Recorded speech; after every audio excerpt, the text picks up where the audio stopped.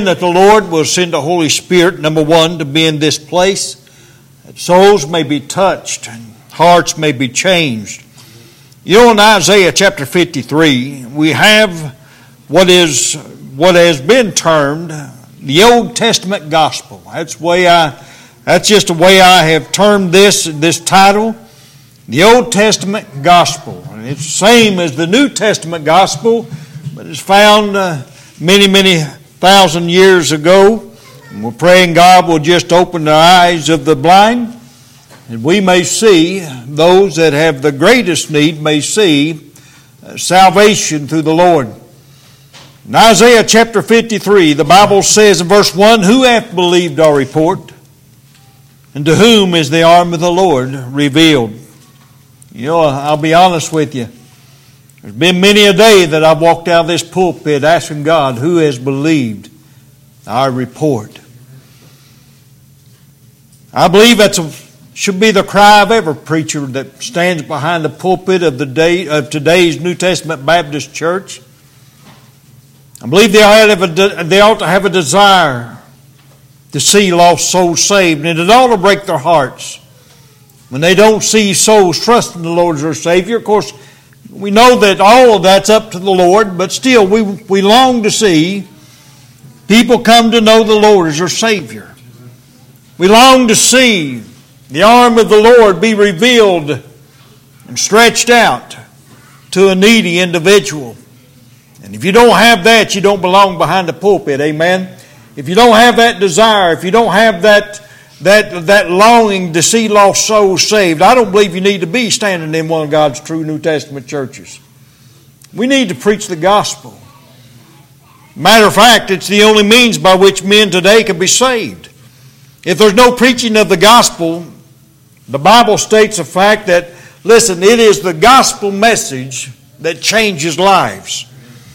It's the preaching of the gospel, according to the Apostle Paul, that he was not ashamed of, because it was the power of God unto salvation to everyone that believes. So, back as Isaiah was writing this, Isaiah was looking forward to a Redeemer that was going to come. He looked ahead to that one that was going to come and give his life a ransom. And he speaks very vividly of what took place in Matthew 27. Isaiah had a mind for what God was showing him. He had a mind to write it down. Of course, that's the way God has intended all His Word to be, inspired by Him Himself. Many times people say, well, that's just some old man's thoughts a long time ago. But no, it isn't. This is the Ancient of Days thought. You want to get real right down to where it is. You know, a lot of people disrespect the God of heaven by calling him the old man upstairs. Let me tell you something. He's not the old man upstairs. He's the Ancient of Days. He has been from beginning. He is before the beginning. And that's the God that I want to serve today. The God, the living God. The Bible goes on to say in verse 2, "For he shall grow up before him as a tender plant, and as a root out of dry ground." And again, I want you to know what that represents. What all that entails. As a root out of dry ground is speaking of his being placed in another place. His heavenly abode is where the glory of God was. And he left the glory of God, which is what we're going to be dealing with tonight. He left the glory of God to come to a sin-cursed earth. A land that was filled with the evilness of the times. And he came as one who was transplanted from another place. Verse 2, I believe, is very, very miraculous in its speech. And as you think about where Jesus came from and what He came to, He was like a root in dry ground. He is despised and rejected of men, a man of sorrows and acquainted with grief. And we hid as if it were our faces from him. He was despised, and we esteemed him not. Surely he hath borne our griefs, and has carried our sorrows. Yet we did esteem him stricken, smitten of God, and afflicted. But he was wounded for our transgressions. He was bruised for our iniquities. And the chastisement of our peace was upon him. With his stripes we were healed, or we are healed. All we like sheep have gone astray, and we have turned every one to his own way. The Lord hath laid upon him the iniquity of us all. He was oppressed, and he was afflicted, yet he opened not his mouth. Remember that, as he went through the trials, and as they were bringing charges against him, he just stood and listened. He never rebuked them. He never said anything. And they couldn't believe, why ain't you speaking? Isaiah had a good picture of this, didn't he? Isaiah, as he looked at the future to come, as God opened his eyes and his mind, Isaiah is depicting here exactly what was going to happen to Jesus Christ. He says he was wounded for our transgressions, he was bruised for our iniquities, and the chastisement of our peace was upon him. With his stripes we are healed. Verse 7 says he was oppressed and he was afflicted, yet he opened not his mouth, and he was brought as a lamb to the slaughter. And as a sheep before her shearers is dumb, so he opened not his mouth. Listen, child of God, I want you to remember this. This is the reason why today that you're saved by God's amazing grace. This is the reason why today you can sit in a house of God such as we have here and worship in spirit and truth. This is the reason why today that He gives you understanding. Once you're saved by God's amazing grace, He opens your mind to the things that God's Word says and has for us. Oh, what a Savior. He was taken from prison and from judgment, and who shall declare His generation? For He was cut off of the land of the living. For the transgression of my people was He stricken. And He made His grave with the wicked and with the rich in his death. You remember Joseph of Arimathea, the tomb that he had Jesus put in. It was his own tomb. And I believe, I've heard it said many times before, because he knew Jesus didn't need it long. I don't know that Joseph of Arimathea ever went into that tomb thereafter. It was never mentioned. I don't believe I could have went into a place where my Savior, as the Bible declares, as the Bible puts it, as He was in the earth 3 days. Oh, it would have been a place of majesty, I would think, because He was paying for our sin debt. He was waiting upon the final approval of God the Father, I do believe. Because the Bible states on that Sunday morning, on that resurrection morning.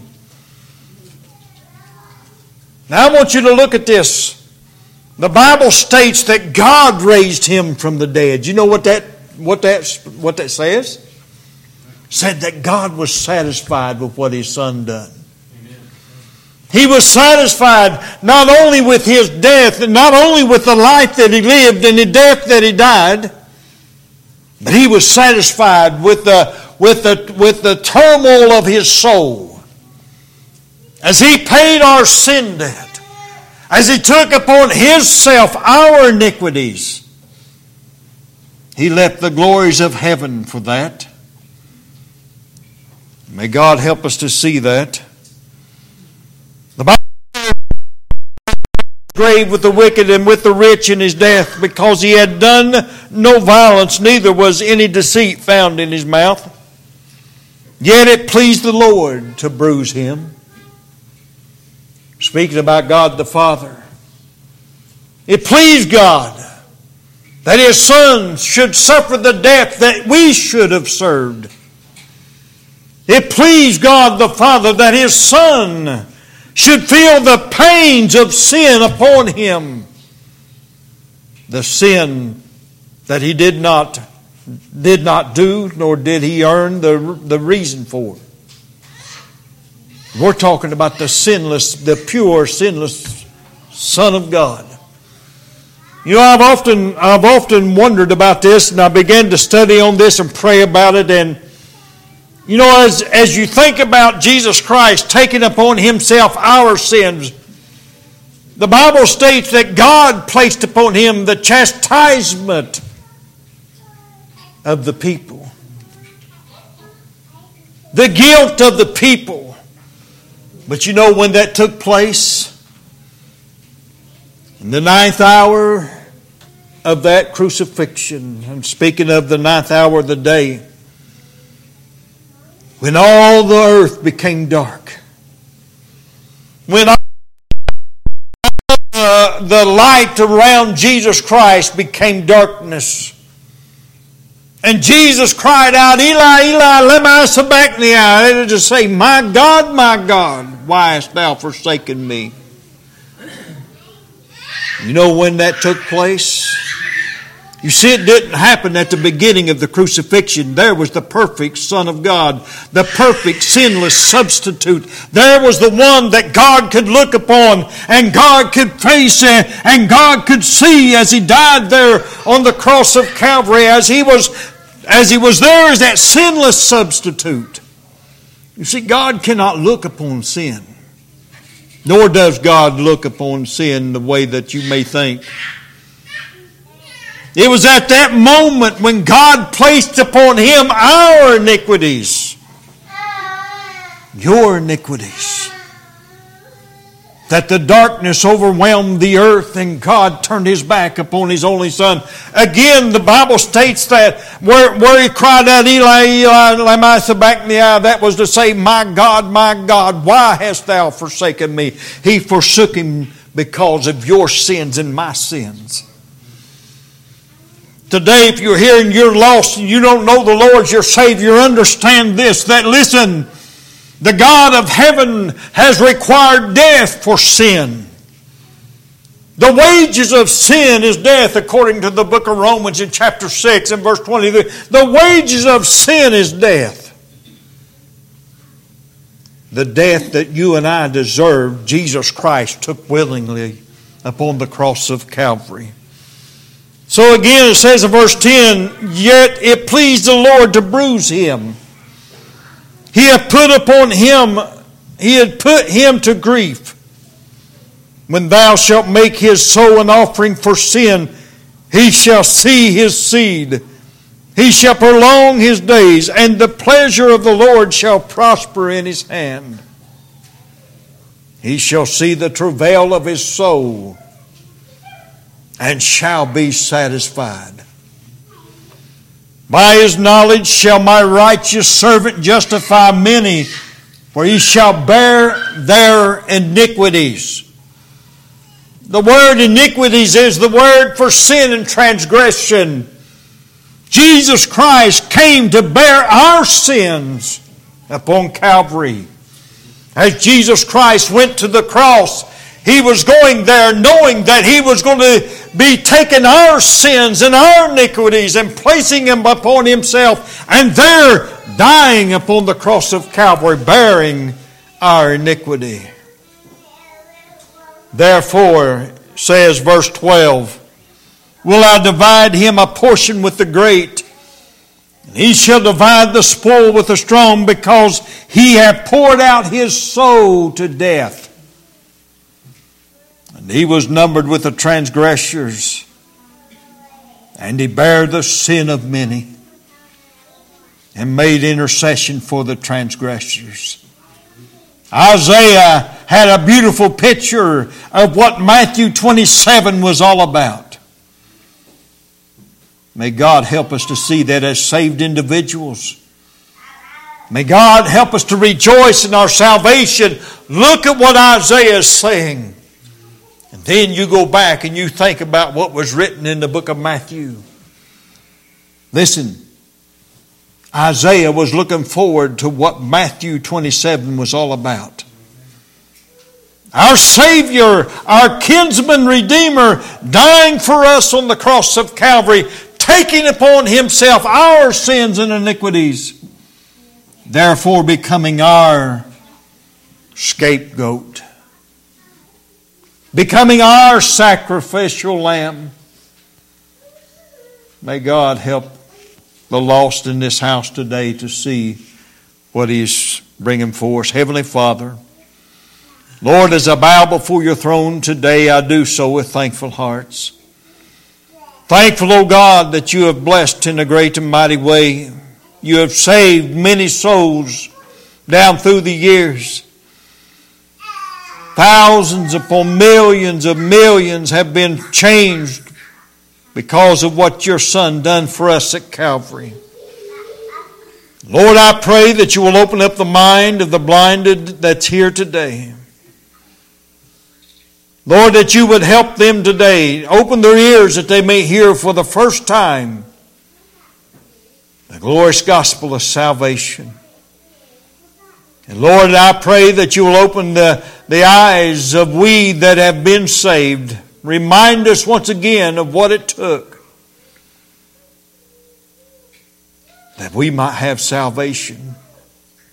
Oh, dear God, today, blessed in this house, empower Thy word to go forth, and may the Holy Spirit use it, not only for the edification of the saints, but for the salvation of lost souls. Bless us this day as we praise Thy holy name. Forgive us our sin in Christ's name, and amen. Once again, the Old Testament gospel. Emmanuel, to our visiting friends and our radio audience, today we shall hear from the Old Testament of the gospel message.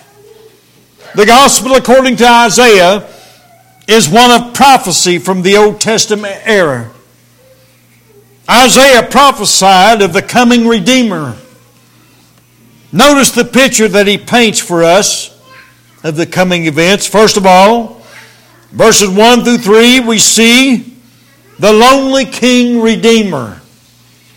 In Isaiah chapter 53 and verse 2, the Bible says, He shall grow up before Him as a tender plant, and as a root out of dry ground. He hath no form nor comeliness. When we shall see Him, there is no beauty that we should desire Him. Folks, I want you to know something. Our kinsman Redeemer went through an awful lot in that day. Isaiah writes about the fact that he was as if he was plucked out of one place and put in another. And folks, that's what that's all about. He left his heavenly home. He left the splendor and glory of heaven to come to this sin-cursed earth to die for a people who wouldn't even have Him. John chapter 1 verse 11, the Bible says He came unto His own, but His own received Him not. Can you just imagine the turmoil that must have been going through the mind of Isaiah as he looked ahead and his own people would reject the very kinsman Redeemer who came to purchase their souls and to pay their sin debt. How lonely Christ must have been in that day.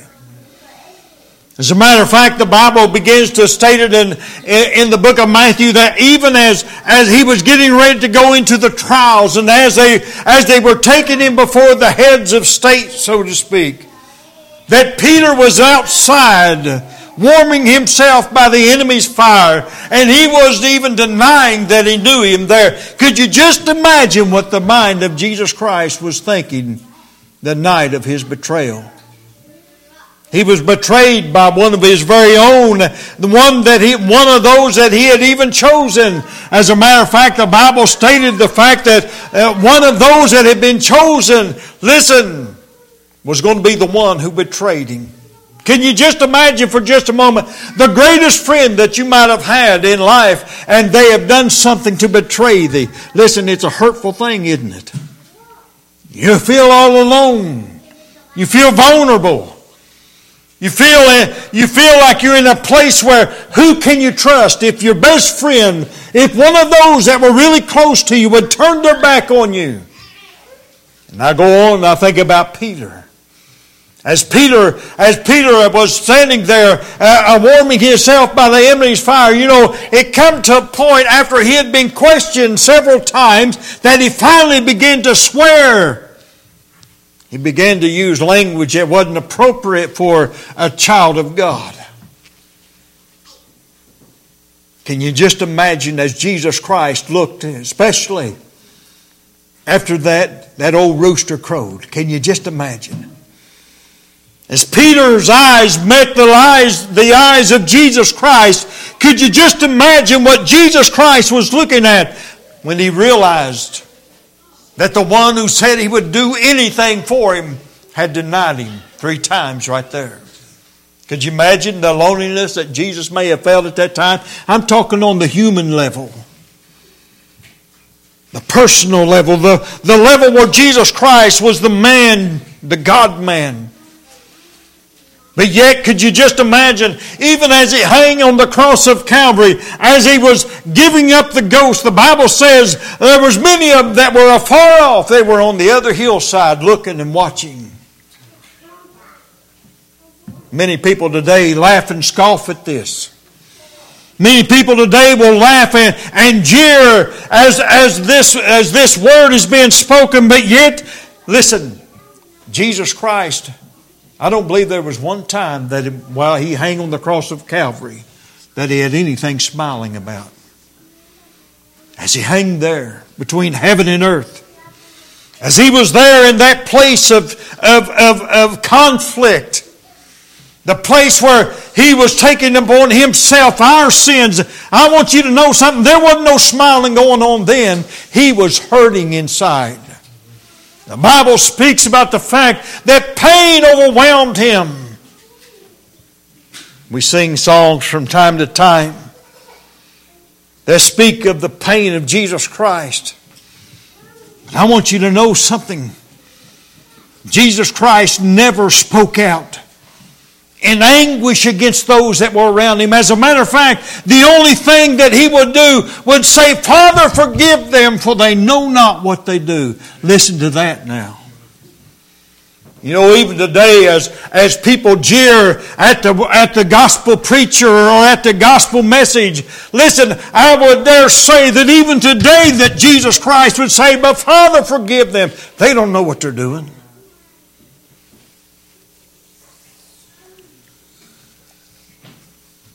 A time of loneliness. A time as this Savior of mankind would give His life a ransom for all those whom the Father had given Him. He willingly died in their place. Listen, if you're saved by God's amazing grace today, I want you to know something. It's a serious thing to realize when you hear the gospel message, when you hear how Jesus Christ suffered and bled and died that you might have life. Listen, it's something that you really need to take notice of. The Bible says at this verse of Scripture, in verse 2 of Isaiah 53, listen, He left His heavenly abode to come to earth to sorrow and suffer for those that didn't deserve it. A tender plant and a root out of dry ground. In John chapter 3, the Gospel of John in chapter 3, notice what it says here in verse 31 with me for just a moment. John 3 and verse 31. Think about this now. The Bible says in verse 31, He that cometh from above is above all.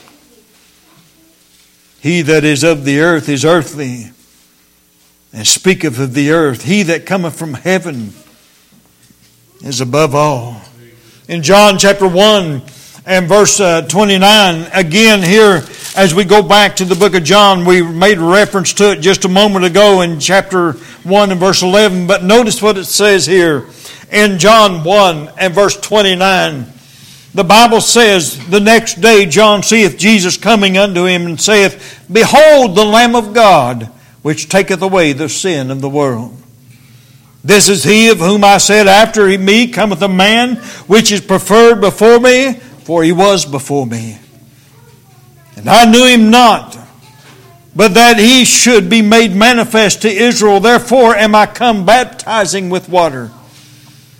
And John bare record, saying, I saw the Spirit descending from heaven like a dove, and it abode upon him. And I knew him not, but he that sent me to baptize with water, the same said unto me, Upon whom thou shalt see the Spirit descending and remaining on him, the same is he which baptizeth with the Holy Ghost. And I saw and bear record that this is the Son of God. John the Baptist spoke of him.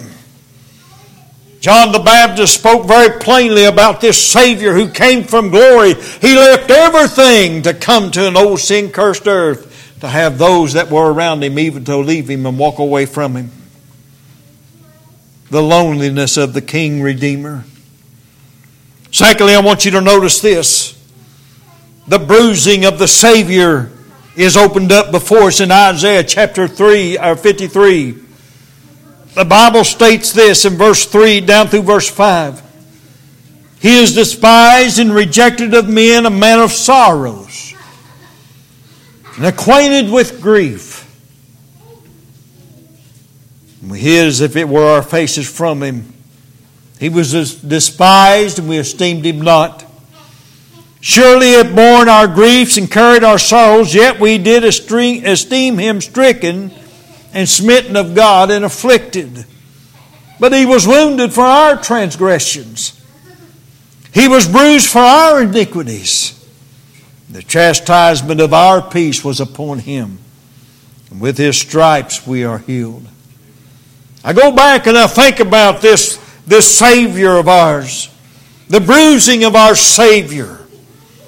Do you realize what took place in verse 66 through verse 68 of Matthew chapter 26? Notice with me here, Matthew and 26. Notice what it says here now, because we're talking about the bruising of the Savior.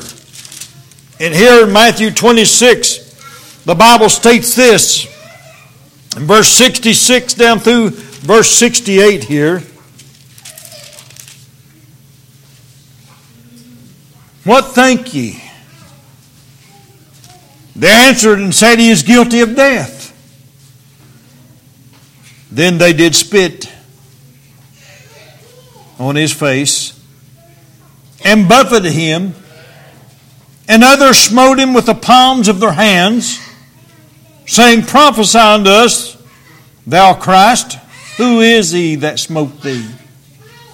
I mean, just for a moment, I want you to go there. I want you to think about being surrounded by a group of individuals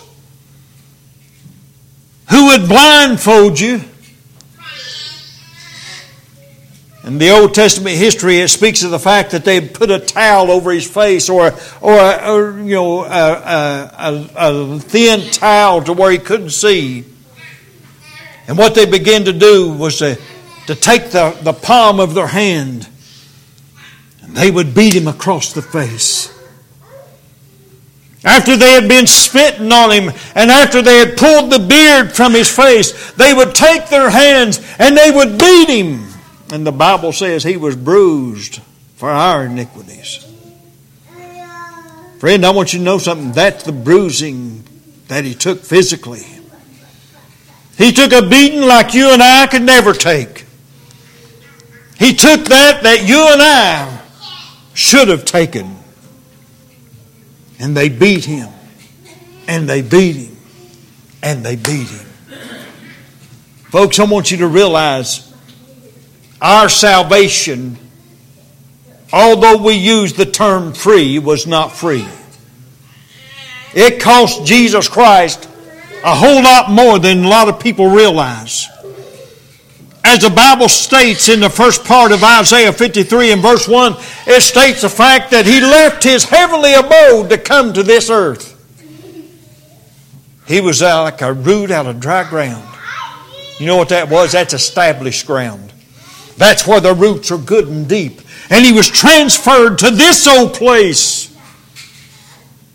You know what happens a lot of the times when you do a tender plant like that? Boy, ask Brother Jared or any of these other farmers around here. When you try to start transplanting, especially without water, you're going to stunt a young plant really hard.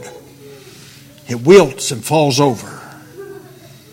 Especially if you put it in ground where there's no moisture for it to get some strength from. You think about our Savior who came to this sin-cursed earth. It was not His permanent home. It was not His place of abode. And yet He left it all, knowing that He was going to suffer because of the leaving. Think about it. He knew that He was going to suffer. He knew that He was going to pay the awful price, the price that you and I should have paid. He knew He was going to be that tender plant, that reed that was shaken in the wind. He knew that trouble was coming. The bruising and the beating was known in the Hebrew as dakah, and it means to beat to pieces. It means to break. It means to bruise. It means to crush. It means to smite. Jesus Christ was beat to pieces for you and I. That's what Isaiah, that's the actual Hebrew that Isaiah would have written this in. He beat Him to pieces. The Bible speaks about the fact that when Jesus Christ was in the trials and at the very end when He was turned over, they had whipped Him with a cat of nine tails. They had beat His back so vividly. You say, preacher, you're getting awful vivid here. Listen, our eyes need to be open to the suffering that our Savior went through and paid for you and I salvation. I think too many times people forget what it took to purchase our salvation. And you hear this term so often that our salvation was free. Listen, it was. He gave everything up for this. To be bruised, dakah, to beat to pieces. Isaiah had a way with words, and as I studied this out and I began to look at what Isaiah was saying there, I could just imagine what he was referring to. Because I want you to know something. The Word of God is very vivid about punishment. You go back and you start looking through the book of Leviticus. You start looking through the other books where punishments, according to the law, the things that were done to punish people. And they were very vivid about it. But you think about our Savior who didn't deserve anything. Those that were being punished in Genesis, Exodus, Leviticus, and Numbers, and all those, listen, they were being punished for due reason. But Jesus Christ, the Bible says, had done nothing amiss. He had done nothing wrong. As a matter of fact, when they came out of the first trial, he said, why? What has He done? He couldn't find anything. He was the perfect Son of God. That's why. He had no sin. He had no transgression. This our Savior willingly endured for our sakes. We also have the word that meant mutilated. Jesus Christ was mutilated for you and I. In Matthew 27 and 29, again here the Bible states this in verse 29. And when they had platted a crown of thorns, they put it on His head and a reed in His right hand. And they bowed the knee before Him and they mocked Him, saying, Hail, King of the Jews! And they spit upon Him and took the reed and they smote Him on the head. You know why? Right on top of that old thorny crown that they placed upon His head. They beat it down over His brow. This was so you and I could be saved. Can you just imagine? Oh, what a Savior. The book of Mark, chapter 15 and 19, even even speaks about this as well. And here the Bible states in chapter 15 and verse 19, it states this. And they smote him on the head with a reed, and they spit upon him and bound their knees to worship him. When they had mocked him, they took off the purple from him and put his own clothes on him and led him away to crucify him. Oh, what a Savior.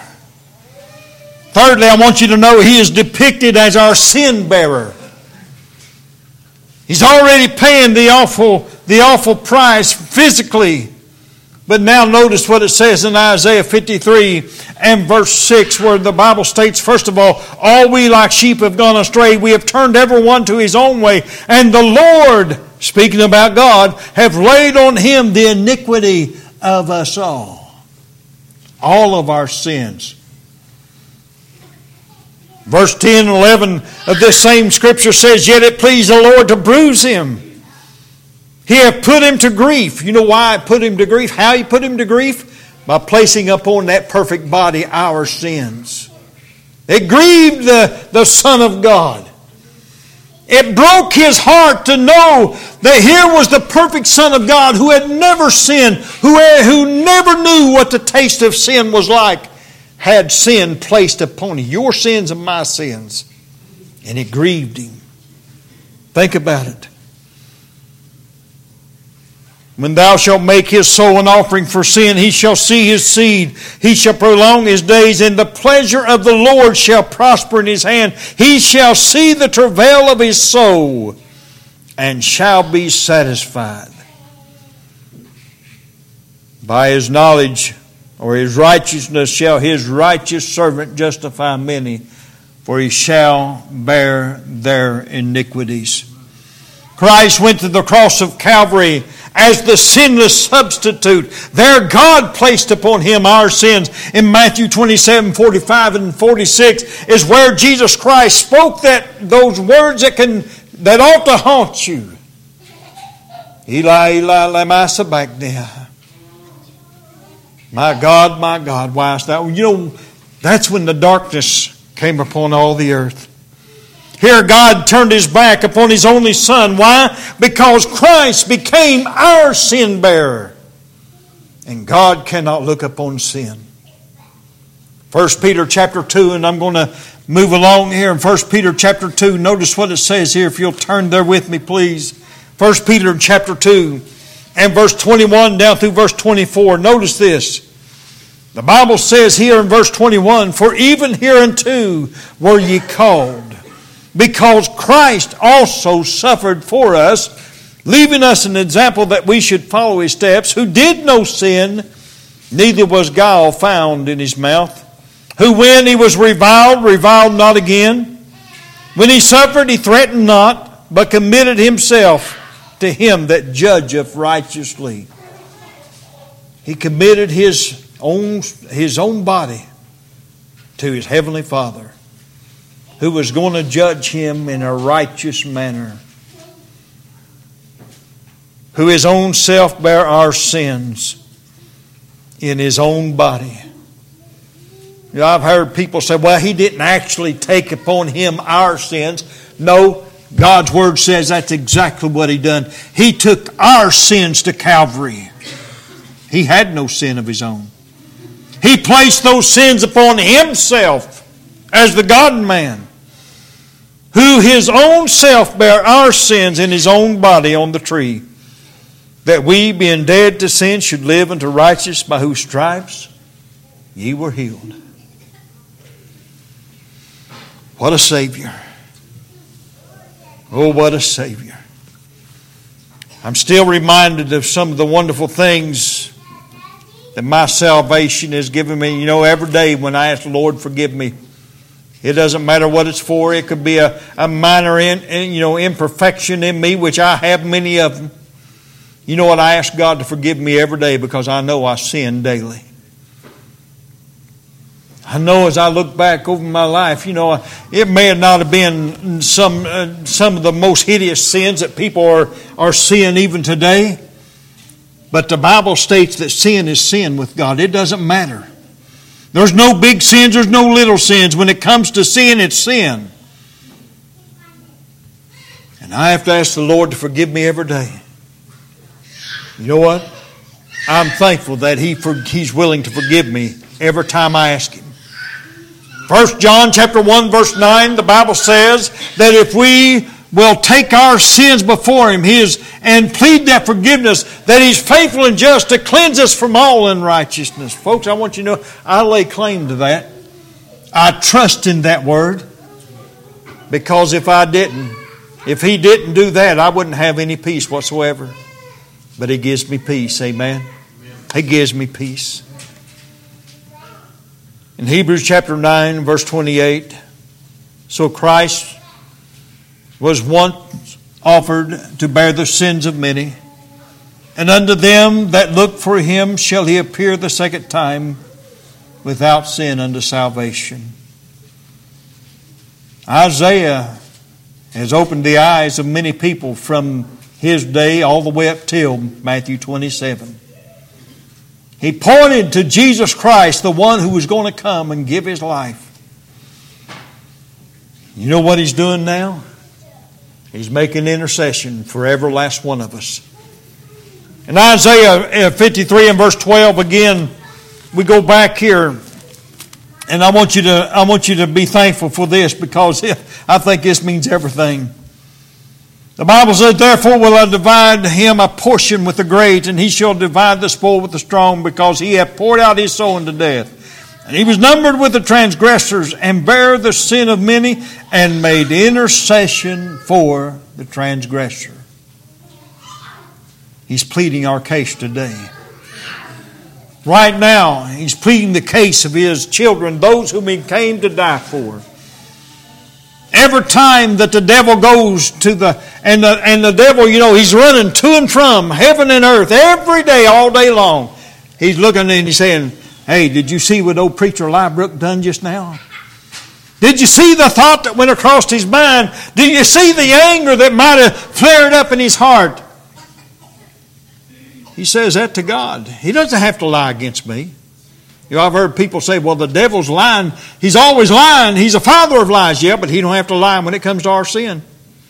All he has to do is point it out. There it is.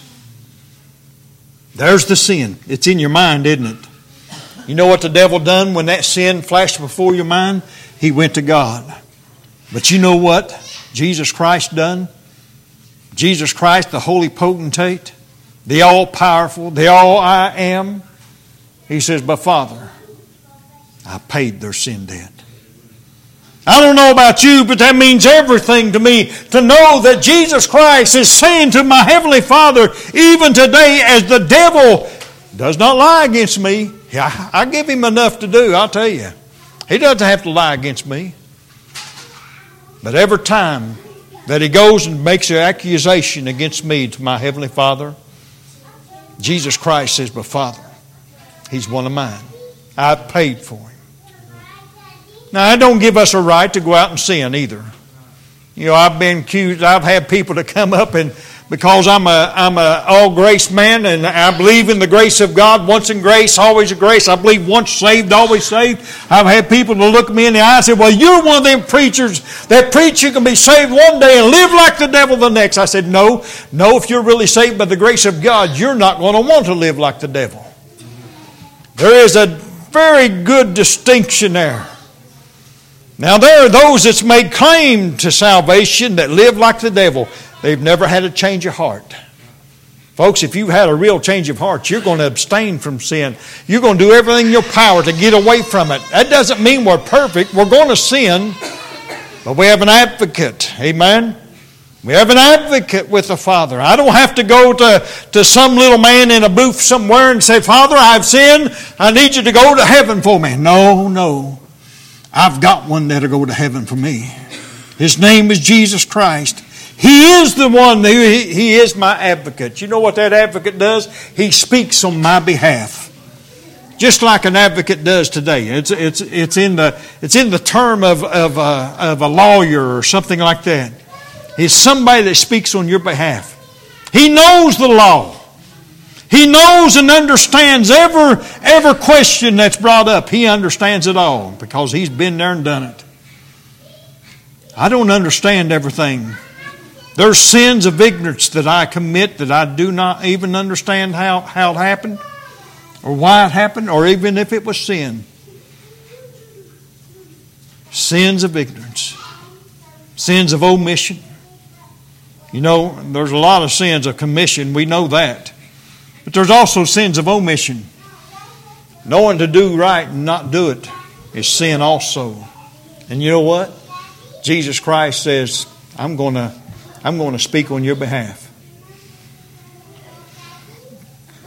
Romans 8, 26 and 27 speaks about the fact that we are forgiven, and He speaks for us. Psalm 7 and 10, my defense is God. In 1 Timothy 6, verse 13 through 16, there is that word potentate used there. But you know, we hear this little group over here saying, we got a potentate. No, you don't. Not if you're not saved by the grace of God, you don't have a potentate. The potentate is Jesus Christ, the all-powerful, all-knowing, all-seeing God. There's your potentate. And that word potentate means to have one in power, one in authority. It's a minister of the court. You know what He's doing? He's speaking for you and me. This then is the gospel according to Isaiah 53. May God use it not only for the salvation of lost souls, but for the benefit of His children. Look what He's done for us. May God bless is our prayer. Let's all stand, please.